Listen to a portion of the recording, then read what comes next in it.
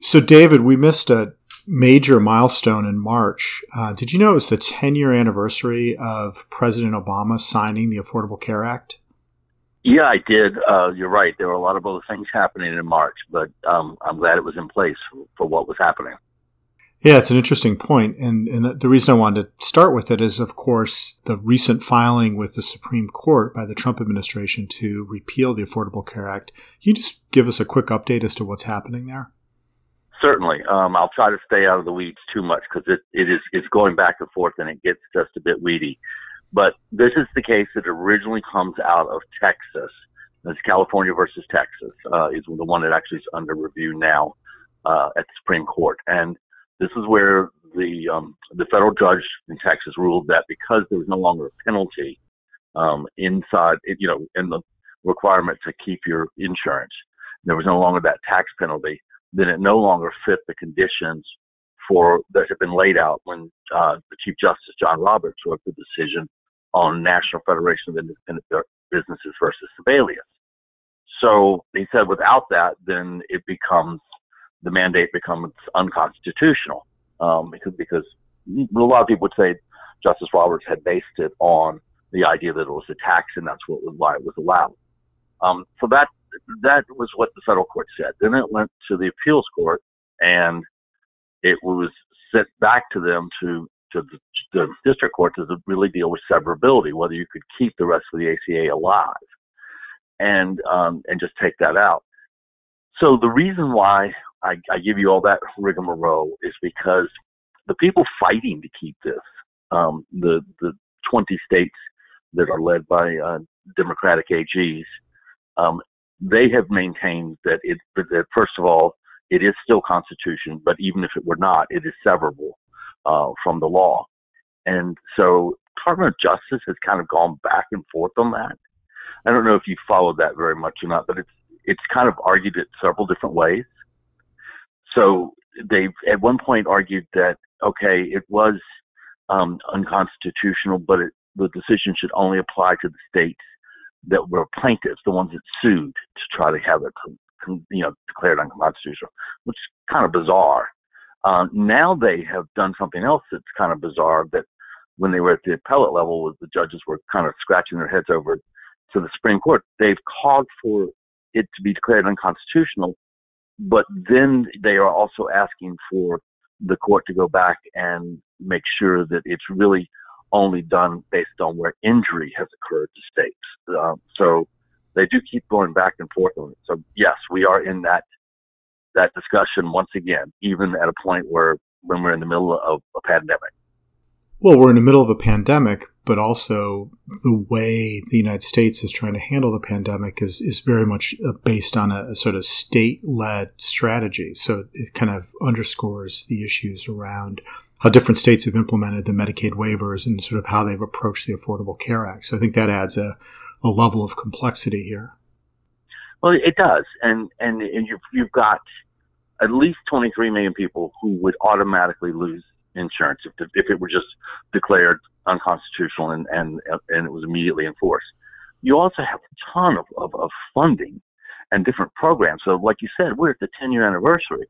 A lot of our listeners know about the Center for Medicare and Medicaid Innovation at CMS, which does all of the models and testing new kind of ways to achieve value-based care and all the things that we're trying to do to improve healthcare delivery and kind of level out disparities. That entire operation, that entire center was created in the ACA. I mean, if you declared the law unconstitutional and threw it out, that whole center would no longer exist, and everything it's doing would no longer exist. And there are billions of dollars in models that are currently being tested across the United States. And as we all know, our listeners here are many of which are about to go into the voluntary model, kidney care choices. And we're still expected to get a mandatory model out on the ESRD treatment choices, mandatory model. So, I mean, talk about throwing everything up in the air. And you're right, because we've had states that have stayed away from Medicaid waivers and Medicare expansions coming back around to that issue in the middle of the pandemic, realizing, hey, this could be very valuable for us. Maybe we need to reevaluate this position. So what's the time frame for the Supreme Court? Well, here it is. The interesting part is this was supposedly for the next, sessions that begin, as you know, what do we call it, the first Monday of October, when the Supreme Court starts every year. Am I right? Is that the date it is? It is, and it's funny. Whenever I hear that, I think about the actress Jill Clayburgh. Yes, yes, exactly. Yes, we're dating ourselves again. For those that don't know, there's a movie that she starred in that was called The First Monday of October. But go ahead. Yes, I actually like that movie. So it was slated to go into that docket. However, the Supreme Court has also postponed a number of arguments from this session because of COVID-19 and the inability to get arguments presented and so forth. So the idea is that those will be handled first. And of course, that's tradition with the Supreme Court, but they could always change. So the idea that there would be arguments before the election, it's really hard to imagine that would happen. But hey, this is 2020. Lots of things we didn't imagine have happened. So we will see. But I'm guessing into the winter of 2021. So just to shift gears, the other kind of big issue that has occurred over the last couple weeks has been the extension of the visa bans through the end of 2020. Can you just provide us an update concerning that issue? Sure. Back at the end of April, the Trump administration put out a 60-day halt to basically any of the visas that we think of and our listeners would know, from H-1B, H-2B, J, and L. And so, there's a lot of concern, as we've talked about before. We have a lot of international medical school graduates who come to the United States and for their fellowship, and then also try to get a J-1 visa, an H-1B visa. And so that was a very concerning thing. ASN was very concerned and expressed its concern to the administration. What they did in the last couple of weeks is, as it got close to the 60-day expiration of that order, they have extended it through December 31st, 2020, which was very disappointing. And ASN is working with CMSS, and I'll let you tell everybody what CMSS is. So for those who are unfamiliar, it's called the Council of Medical Specialty Societies. So ASN is a member along with about 45 other medical specialty societies representing pretty much all the different specialties within medicine. And they have been trying to coordinate with the Association of American Medical Colleges. I think one of the points to make is just that whenever there are issues around visas or immigration, they tend to touch on a lot of organizations. And so we've been trying to work with as large a coalition as possible on this issue. Yeah.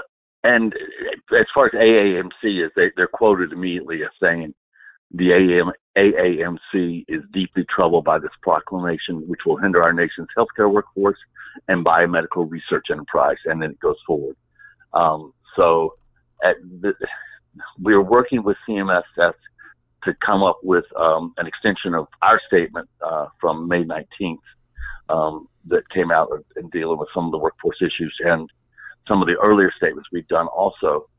ASN is still working also to support the passage in Congress of the Healthcare Workforce Resilience Act, that's 3599, and work with other groups, including CMSS. And we have been continually requesting that the administration waive any of these proclamations and in terms of whether or not they apply to medical school graduates, international medical school graduates. So if I'm sounding a little frustrated, because it is a little frustrating to be kind of banging your head against the wall, but we are hoping that we will get somewhere with this.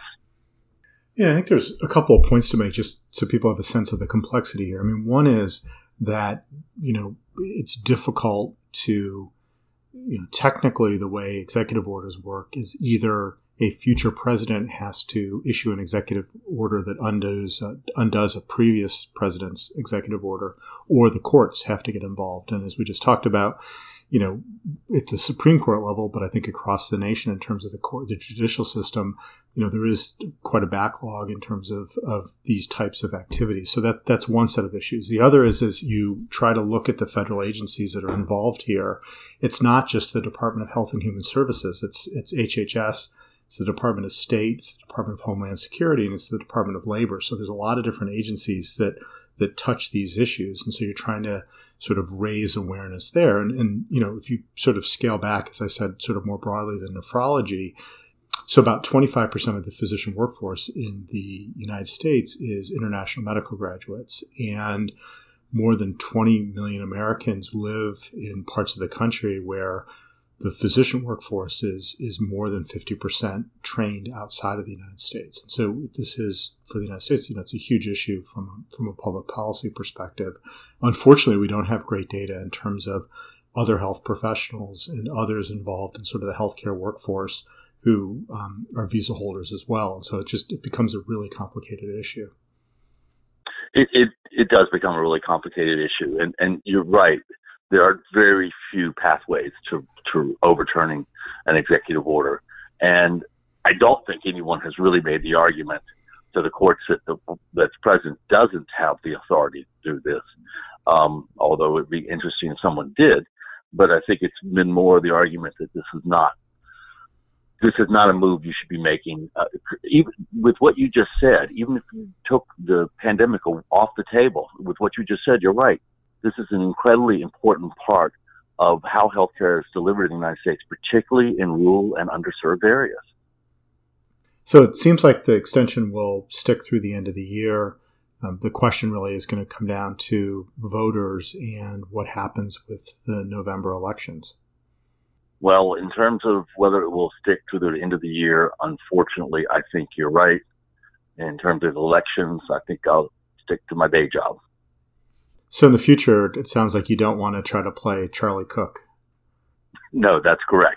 But I think there will be a lot of conversation, even after this election, about how whatever happens in this election, how healthcare was viewed and how the healthcare system of the United States was viewed in terms of dealing with the pandemic of COVID-19, and how the federal government's role in that will be viewed. Because I think that will probably end up being a very large factor in this fall's elections.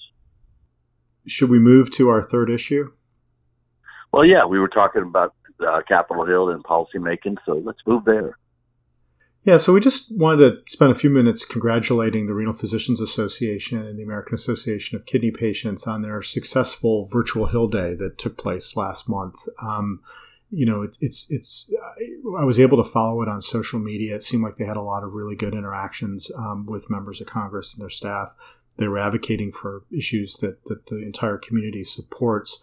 Well, I do want to say, first of all, congratulations as well, because we really love working with RPA and AAKP and other members of the kidney community, NKF and others. The way it works, and it's become very facile, and it's really working well. I think there may be a lot more to this in the future than just fly-in days that we normally call them. We're going to have a fly-in, we're going to bring everybody in, and so you're really able to schedule quite a number of these. And what we do when we're doing them, just so everybody knows, is we take our members who are going to be participating, and generally the kidney patients who are also participating, and we group them together by what state they're from. And then in so doing, we're able to go to the various offices where their representatives and senators are. And that's really what Capitol Hill offices want to see. They want to hear from people who are in their state and people who are in their district.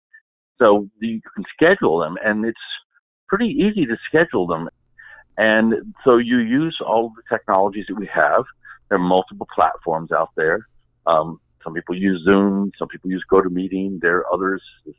There's a whole. I don't want to endorse one over the other, and there's a lot of proprietary ones for different companies that help put these together. And through those, you can do video calls, and people can be seen and people can talk. And you really can make the points that you want to make very, very effectively, and you've saved people the risk of being exposed to COVID-19 by not getting on an airplane and traveling here. And you've done that for them. You've done that for the congressional offices. And it works really well. And regardless of whether you're in person or you're virtual in that way, what you said was the most important thing, one of the most important pieces of it right now. You followed it on social media. And I think we've already given away some of our ages in this conversation already, and in previous ones talking about films from 1981. But the catch is that something that didn't exist before is now the most critical element almost, which is you get your meeting, you get your ask into the staff and congressman person. But we tell people afterwards, the most critically important thing to do and to make sure that you're finishing this is to go on social media and use the handle or whichever format you're on, identifying the member of Congress, thanking them for meeting with you and hearing from you, and using whatever hashtag that your group is using for that day, and being able to collect them and share them back. They will see them long before you ever send them back to them. And it is a critical piece of the work, and they really appreciate it. Groups that come to them and ask for help, then turning around and making it clear in social media that those members of Congress are open to helping them. Those are the people who really get. That is, you do attract a lot more flies with honey than you do with vinegar, and that works wonders. Well, David, as always, thanks, and I look forward to talking to you again next week. And I know there's a lot happening, and we're probably going to have an even longer list the next couple times we talk, so I'm excited about those discussions. Well, thank you, and listeners, stay tuned. There's a lot coming out this summer, and a lot to give you some more information on.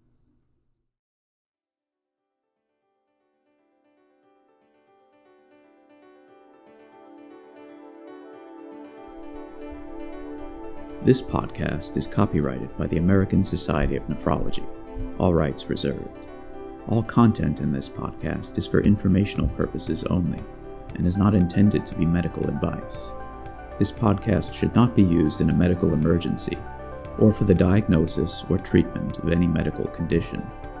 Please consult your doctor or other qualified healthcare provider if you have any questions about any medical condition or before taking any drug, changing your diet, or commencing or discontinuing any course of treatment.